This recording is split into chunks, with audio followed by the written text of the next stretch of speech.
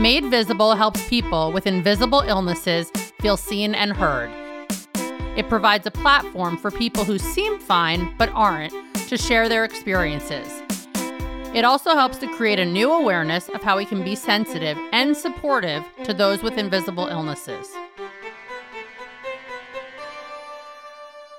Hey guys, welcome to another episode of Made Visible. I'm your host, Harper Spiro, and I'm so glad you tuned in today. Today's episode is brought to you by Lily CBD. Today's guest, Trish Gauthier, is someone who received a diagnosis while caregiving for her own son through his illness. Welcome, Trish. Hi, Harper. Nice to be here. So happy to have you here. I think it's funny that we've only connected through Instagram, like not even through email until recently, but I'm so excited to have you on here. Let's start. Tell us a little bit about who you are, where you're from, and what you do. Okay. Well, I like to say I'm an unapologetic born New Yorker. I was born in Brooklyn, raised in the suburbs of Long Island. I'm an only girl. I have two younger brothers, and I have two boys. They're twins, 21 years old. Ooh. I love it. And and we talked about this before, the unapologetic New Yorker. I am so with you on that one.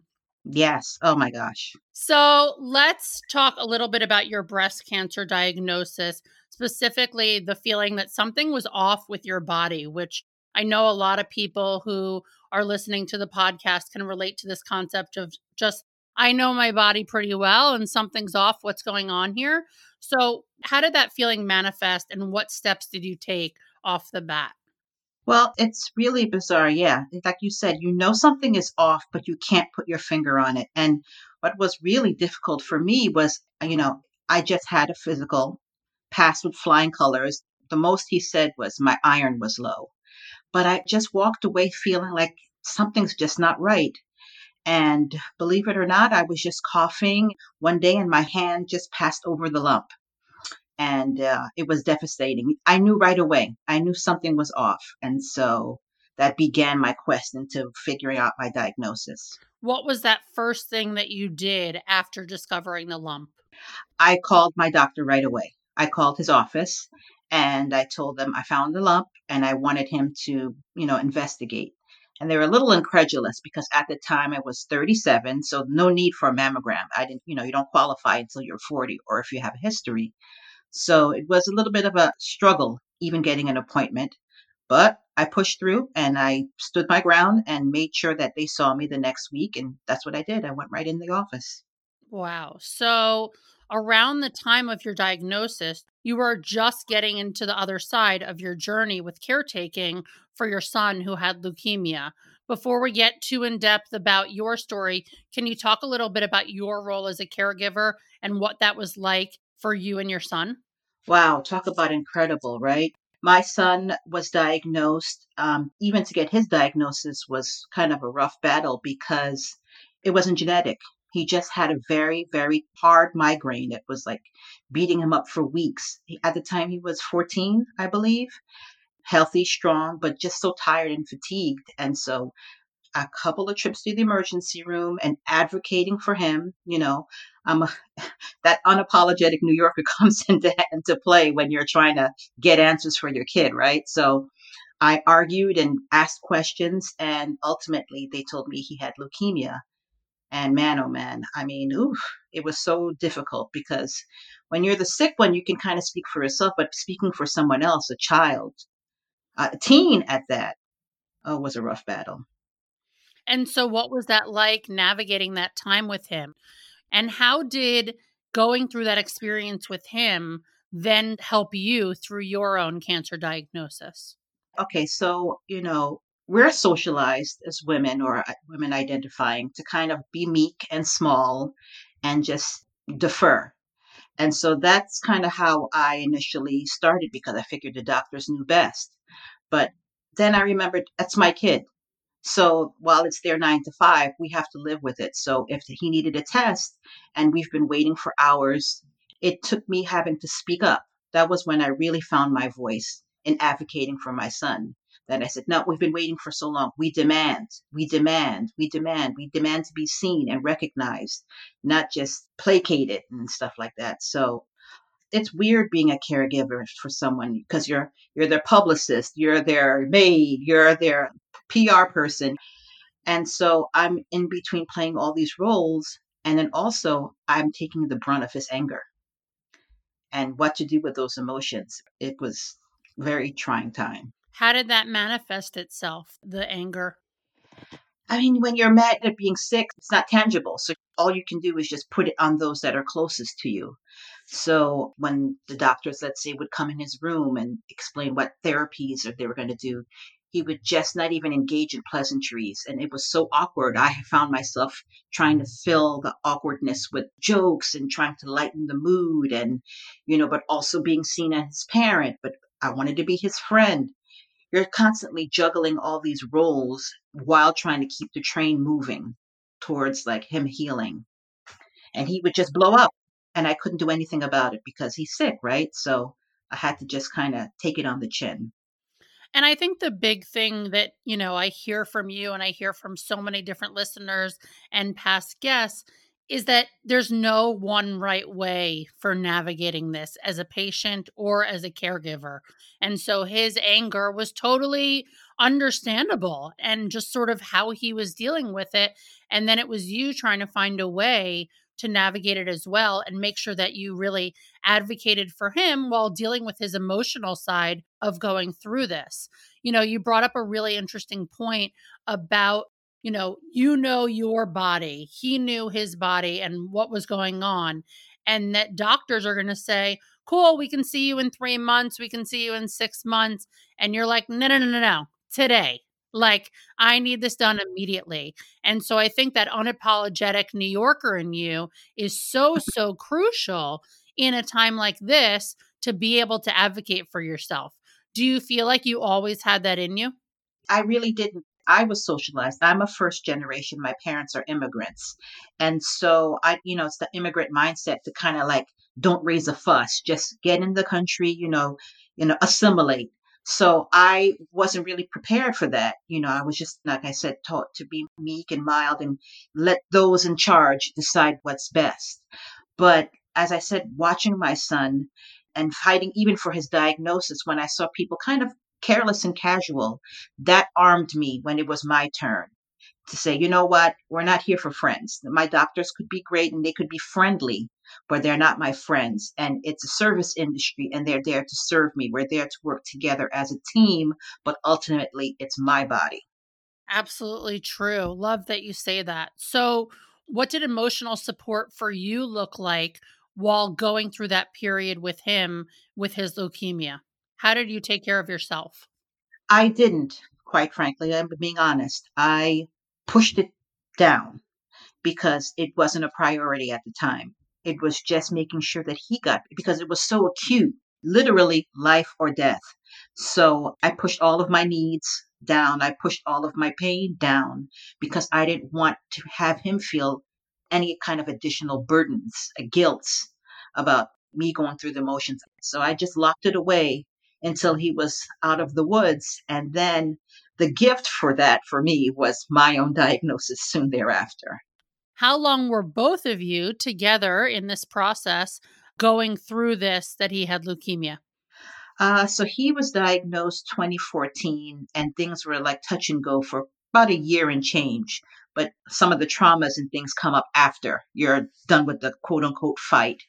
So he was still in the emotional battle in addition to the physical battle in 2015. And I was diagnosed in July of 2016. So to me, it's all one time, quite frankly. Yeah, of course. So let's get into your story with your health. So you find this lump, Yes. you call your doctor, and what happened from there? As I said, I fought for the appointment. We went in and he, believe it or not, I said, you know what? Maybe my mind's playing tricks on me. Let me just bring up my concern and let him find it. And he couldn't find the lump. I literally had to put my hand over his hand and guide him to it. And No. then he kind of conceded a little bit, like, oh, all right, maybe it's, but I'm sure it's dense breast. But it was shocking to me that I had to literally send him right to the spot. What do you think that was about? I'm sure in his mind, he already said, I had a physical recently. Things were fine. At the time I was young, 37, he probably thought there was no reason for me to be concerned. It was probably a cyst, or, you can explain these things away very easily. That's what I'm assuming his mindset was. But it's dangerous to do that. Yeah, making assumptions is certainly not helpful in the medical world. So, when you finally guided him and said, like, there's something here, what did he slash you do from there? He said, "All right, you want a mammogram? I feel something fine. It's not no skin off my back." That's how I felt. I didn't feel that we came together and made the decision. It was more that he just gave me what I was looking for since I raised such a fuss.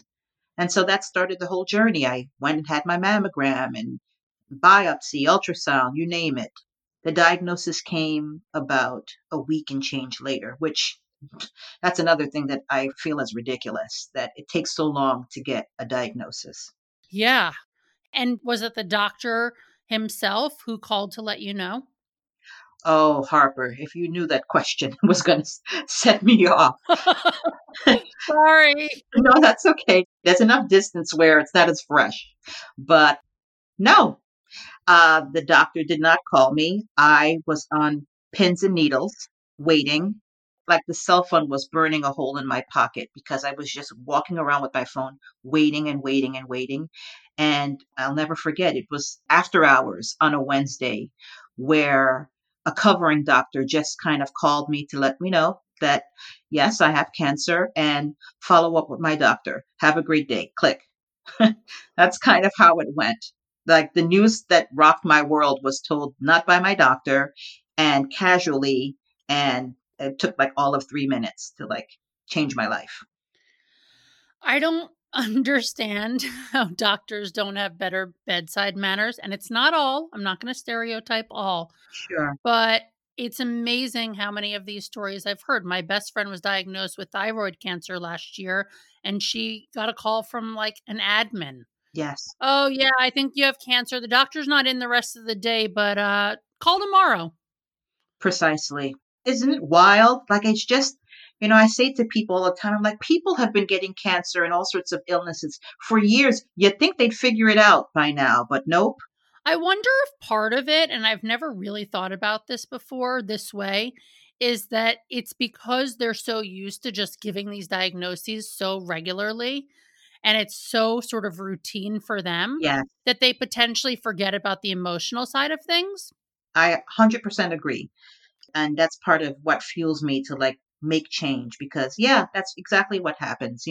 Even when I was having my mammogram, the office, it's like everyone is there for a specific reason to figure out whether or not they have cancer. So you would think the mood of the office would be a little not subdued, but you know, not people giggling and all sorts of, it's just really weird. But I guess, it's a job for some people, but for you, it's like a sliding doors situation. Yeah, I was just going to say, I think that is part of it is that like some of these people do see it just as a job and not that there's a emotional component or a compassion component that is necessary in these kind of experiences.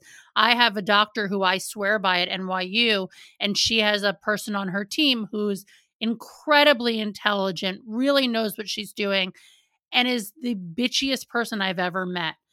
And it's hard because I know she's really smart and she's doing the right thing, but she's like really painful to be around. It's just amazing how these people end up as doctors. So you get this diagnosis, it's completely shocking to you. What comes next? You go through treatment? Yeah, well, when you get diagnosed, first they want you to have like a genetic test to figure out, are you BRCA? Is it genetic? Is it And for me, it was just like my son was a lightning strike in that his diagnosis was not genetic. Same for me. No genetic reason why I had it. So they at the time thought, oh, it's, smallish. So we are kind of saying you're stage one. They actually recommended for me to have a lumpectomy. But I was just kind of turned off by the whole process and fearful because when you get that kind of diagnosis, you feel such a betrayal. Like in that same breath where I say, I know my body, is the same breath that said, maybe I don't know my body because how could this exist in my body and I didn't know for so long? So I wanted to have a double mastectomy. Take it all out, is what I said, which I think saved my life the second time because it was at the operating table that they saw what I like to call the secret second cancer that didn't come up in any imaging. Wow. Before surgery, you take MRIs and all these things, and it didn't come up in any imaging, any testing. It was on the table that my plastic surgeon found this little secret cancer that was hiding behind my chest wall. And it's because I chose the deep flap. That kind of surgery is like a very, very hard surgery. And he found it. And thank God he did, because had he not, they were going to most likely classify me as like stage 1 or what have you and send me on my way. But in finding this, they said, no, no, chemo for you, radiation, the whole, throw the kitchen sink at it. So the fact that you knew enough about your body to have a double mastectomy Yes. is huge. And what made you come to that realization that that was the route you wanted to go? What was it, like out damn spot? Like I just wanted it out. I felt like, I can't trust myself to know what's going on in there. It's better to just annihilate it, take it all out, and I'll start all over again. And that's what I did. And thank God I did. Thank God I did. I don't regret that decision at all. So it's been a few years since you went through chemo and radiation. And I know that that does not mean that your cancer journey is over. That's been discussed previously on the show with other people with different conditions and how it sort of remains chronic. So, what does your journey look like now that your cancer is in remission and what your life looks like now as a cancer survivor? Well, I'll tell you, there's so many different angles you can talk about it, but I think what's really opened my eyes is I thought myself an empathetic person before and able to relate. But man, having an invisible illness, I swear, my treat after I was done with chemo, I had a little break between chemo and radiation. I'll never forget. And my doctor said, go do something fun, go on a trip to arm yourself for this next, round.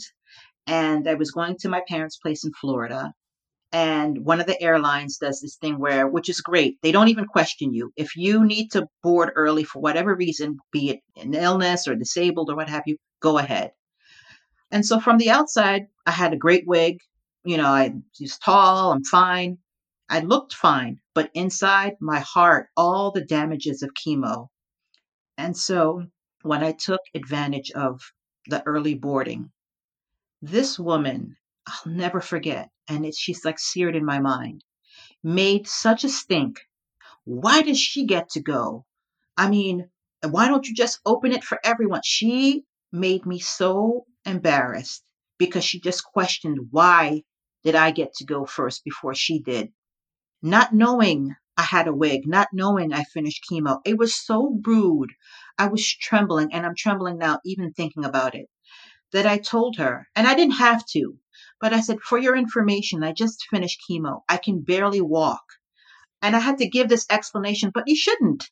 Support for this podcast and the following message comes from Lily CBD. Lily CBD is organically grown and an everyday essential to help you feel alive. Russell Marcus was a guest on episode 51 of the show and spoke about the value that CBD had on his mom's health while managing chronic pain. Over the last year, I've been regularly using Lily CBD at night, shortly before I go to bed to calm my nerves, and I see that it really helps relax me. I even love the taste. Head to lilycbd.com and use code MADEVISIBLE, one word, at checkout for 15% off. That's lilycbd.com, code MADEVISIBLE, one word, at checkout for 15% off. Now, back to the show. People should not comment on people's bodies. You don't know what someone's going through just because they quote unquote don't look sick from the outside. And boy, it's fueled me even now to like really, really have respect for my body and everyone's bodies in whatever shape they're in. Oh, you got me because I know that one so well. And I'm sorry you went through that. And I know so many listeners can relate to that concept of the invisible side of illness. And that's why this show exists. And I think it's so, so important to raise the awareness of this stuff is that you have no idea what other people are going through. You may look fine, but what's going on inside, emotional or physical or both, could be completely traumatic. And so I think it's important for people to hear these stories and be reminded that this happens in everyday life, no matter what it is that you're going through. How did you cope with that? And again, I know we talked about, coping with your son and you didn't really do anything for yourself. What did you do during the cancer diagnosis and then after to take care of you? This time around when I was sick, because when I was so focused when my son was sick on just being his support, being there right at his side. When I was sick, it was important for me to find community. I really needed to like find those that understood, like we all speak that unspoken language, right?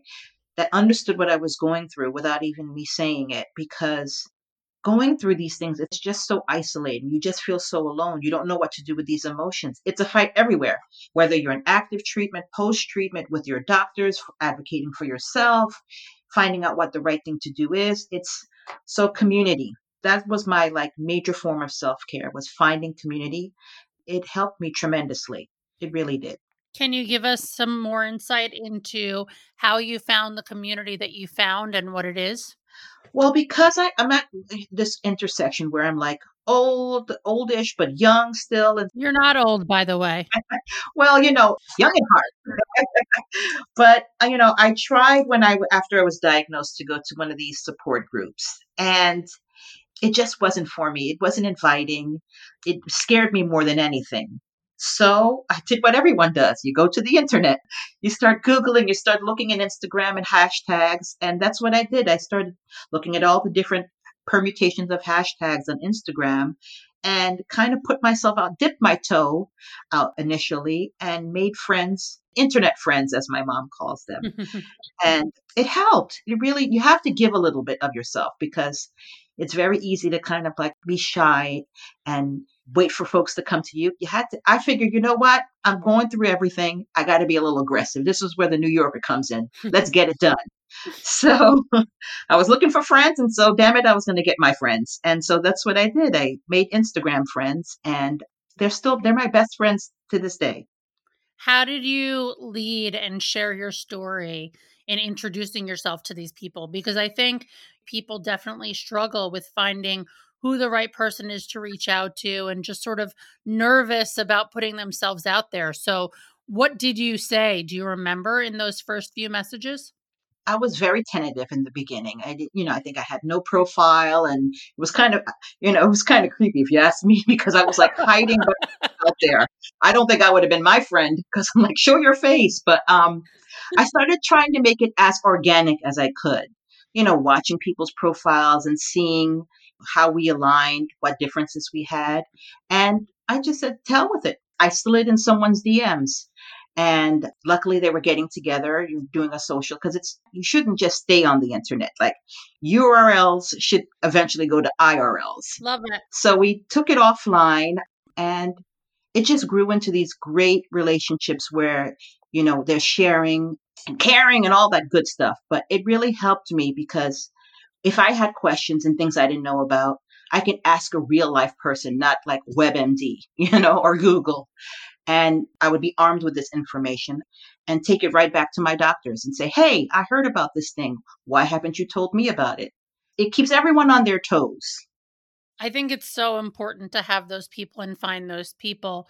And when you're talking about this, is this connected to the breasties? Yes, yes. So specifically, I guess I'll say it was Paige. And she put herself out there. That's how you find people, She's a previvor, and she put her story out on Instagram and on Facebook and what have you. And so I slid in her DMs, and she said, well, let's get together. Let's hang out. And, that's how it began. And so she started the Breasties, and I've been very involved with them. First, as a recipient, now as an ambassador, because now I'm the elder statesman, nothing to do with age, just experience. And I can now impart what I've learned to those that are just starting. And it's tangible. Like, people are now sliding in my DMs and telling me how, when I've shared stories about insurance gripes, or how I had to curse out a secretary at my doctor's office, helps them in their fight, in their journey. And that's like the biggest reward. Yeah, it's so important for you to have gone through that yourself. And again, still be going through aspects of it and then being able to support other people going through it. I know that advocacy is a huge part of your mission and what you spend your time on related to breast cancer awareness, but also you're actively fighting systems to create a more inclusive and progressive movement towards equity. Can you talk a little bit more about this and how it relates to your experience? Yes, I mean, we're all human. So, my doctors, nurses, health professionals, they're going into the workplace with the biases that they have. It's just how they're raised and how what have you. So sometimes their behavior or their treatment or how they regard patients can be unintentional. But the systems, now that's what's racist, is the systems. So I think it's important to like advocate, speak up, let them be aware of where there are gaps in there. Like, you're offering this, but is it to everyone? Black women, people of color, indigenous people. It's really, really my passion because I don't think access and privilege should dictate if you survive from cancer. It's not right. It's not fair. Absolutely. You started it by saying people are people.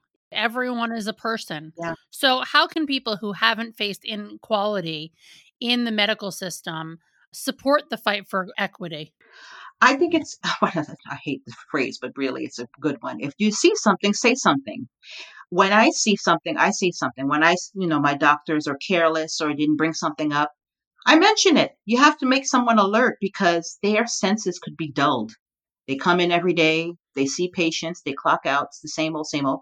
It takes someone alerting them sometimes to where the gaps exist so that they can make the change. And so that's what people should do on a small scale. We can't all be in the streets, we can't all be in the state house marching and what have you, but you can notice things in your offices, in your workplace, at your doctor's office, and say something, alert them to it, and follow up and follow up. What are some of the things that you've done? On a small scale, I'll tell you the story. So it's been very difficult with COVID with the doctor. I understand that. And I definitely try to have some grace because it's a pandemic. So you can't expect to call your doctor and get an answer right away. However, it was so challenging with the secretary getting through, me leaving a mess, asking for follow up because I had a bit of a scare over the summer. And I felt like, I'm not asking to make a lunch date. This is my life here. Can I get some answers? And so I was going to let it slide until I remembered maybe I'm not the only one. Maybe there's someone who's in a far dire situation that, let's say, haven't found their voice. So I escalated. I didn't just sit with it. I went to the office manager. I created a chart. Let me tell you, Harper, I created a chart with dates and times and everything. And I brought it to the office manager and I said, listen, this is not acceptable. I think it's appropriate that you guys establish some sort of code of conduct and how one should interact with the patients. We should know if you call their doctor on Monday, give them 2 business days, 1 business day, 2 hours. You shouldn't just be left to flap in the wind. It's not okay. These are small things, but important things, I feel. Well, it's interesting the way that you put it, it makes it sound like it's like a sales process that needs to be put in place. Like there are systems that alert people that say, okay, it's been X number of days since you were last in touch with this client, and now it's time to follow up. The same sort of thing needs to happen in the medical profession. And I love that you went in and presented these recommendations because, again, they're in just routines. They're just doing their job and clocking out, especially the admin and reception people. And every so often, you come across some really great people who will advocate for you and take your calls and really push things forward. But it is really important to be able to speak up and acknowledge when things are not going right and you need answers and you need to talk to the doctor as soon as possible. So I appreciate you giving an example of what you've been through and also, tactics that people can use. Going back to the community thing, I met you through Instagram, through Tiffany Daiba, who is episode number 7 of the podcast, which feels like 100 years ago. And the reason that I know you through that is because you guys do something called Hip Hop Happy Hour. Can you talk a little bit about your connection to Tiffany and why and how you guys started Hip Hop Happy Hour? Yeah, so I met Tiffany through the Breasties. We met at a Breastie Friendsgiving. And, we're in two different cancer journeys, but there's so much overlap, right? We're like kindred souls, Tiffany and I, so much things in common. And we always text each other or DM each other. And when the lockdown started, we lost a lot of that in person connection. She slid in my DMs and said, "You like hip hop. I like hip hop. I like you and you like me. Why don't we share this with everybody? We'll just go on live and we'll just talk through our problems, or talk through our shit, let's be honest, our gripes, and talk about things and also play music." So very just like randomly we started this thing, and it's grown to be like a nice tight community of folks that a reunion every Friday on Instagram Live. And it helps me. It helps. Tiffany mentioned the other day that it's been, I guess, the whole lockdown, 6 months? I said, how can that be? We just started yesterday. But it's something that we look forward to, even if we don't talk for the first half of the week. By Wednesday, we're like, all right, what's our theme? What are we doing? Where are we talking about? And if we even dare to not do it, folks will text and DM us like, what's our theme? What are we doing? And I think it's helped not just me, but all of us, like through this time. And we've made friends. Like I made friends with you. It's so much fun. I really enjoy tuning in when I do and learning new songs that I didn't know. And then when I hear like old throwbacks, I'm so pumped and like singing along and wondering if you can add a third person into your Instagram live so I can, be part of it. I'm Oh, just like typing as fast as possible to like, oh my God, I love this song. I know. We have notes to Instagram because we would love to have like a party where everyone can be seen and things like that. But, we're working on it. I will say maybe there comes a time where it happens on Zoom where like you guys remain the hosts, but there's ways for other people to chime in. Tiffany knows I always have ideas flowing and I'm throwing these things out there. Yes. So, as Breast Cancer Awareness Month is upon us, what do you want people to know about breast cancer survivorship and the process of being your own advocate? Oh, Harper. Well, there's a lot of breast cancer awareness talk. And yes, awareness is fantastic. You should be aware. You should, every month, every first of the month, if you can, feel it on the first, check for lumps. But the diagnosis is just the first part. It's everything that's after. We use the word journey. I don't know if we can figure out a better word for it, but literally that's what it is. Navigating through that system is so difficult and you're never done. I've spoken to survivors that are 20 years out and it just hits them like a wave, like a ton of bricks, it hits them. So I want people to be aware, know their bodies, and don't be afraid. Don't be afraid to speak up for yourself. What do you have to lose? It's your body. You're entitled to get the best care, the best treatment. You're allowed to fire a doctor if you don't vibe with him. If you just don't get along with him, that's enough reason for you to say, you know what? Let me keep looking. Your health comes first. And so I put my health first. I want everyone to put their health first. You only get one body, so you got to make the best of it. I think the point of saying, what do you have to lose is such a powerful statement. And I think it's such a reminder to everyone listening of what is the worst thing that could happen. Like the Yes. doctor fights back. The doctor says, leave my office. I mean, all things that you can deal with and find someone else that is going to respect you and take care of you and treat you like the person that you are, not just the patient that you are. And I think it's so, so, so important what you just said of making sure that you do what's best for you because it's you and whatever support system you build around you, but ultimately it is your life and your body. I so appreciate you taking the time to talk to me and share your story with us. How can people learn more about you, connect with you, and tune in to Hip Hop Happy Hour? Oh, okay. Well, if people want to reach out and if they want to slide in my DMs because my DMs are open, Instagram is the best place. My Instagram is Trish, TRISH _ New York City, spelled out, New York City. Amazing. And Hip Hop Happy Hour is on Friday at 6 p.m. Oh, it's every Friday at 6. We'll be there, and we hope that you guys can join too. You too, Harper. Amazing. Yes. Thank you so much, Trish. Thank you so much, Harper. It was really, really fun. Thanks for tuning in to Made Visible. We hope you learned about something new today. If you enjoyed this episode, please take a few minutes to subscribe, rate, and review the podcast on iTunes. We can't do any of this without your support. Visit madevisiblepodcast.com and follow Made Visible Podcast on Instagram. Special thanks to the team who made this possible. Elise Bonebright, the audio editor, Gemma Leghorn, the assistant producer, Dylan Chenfeld for the intro music, and Amanda Gracio for the design.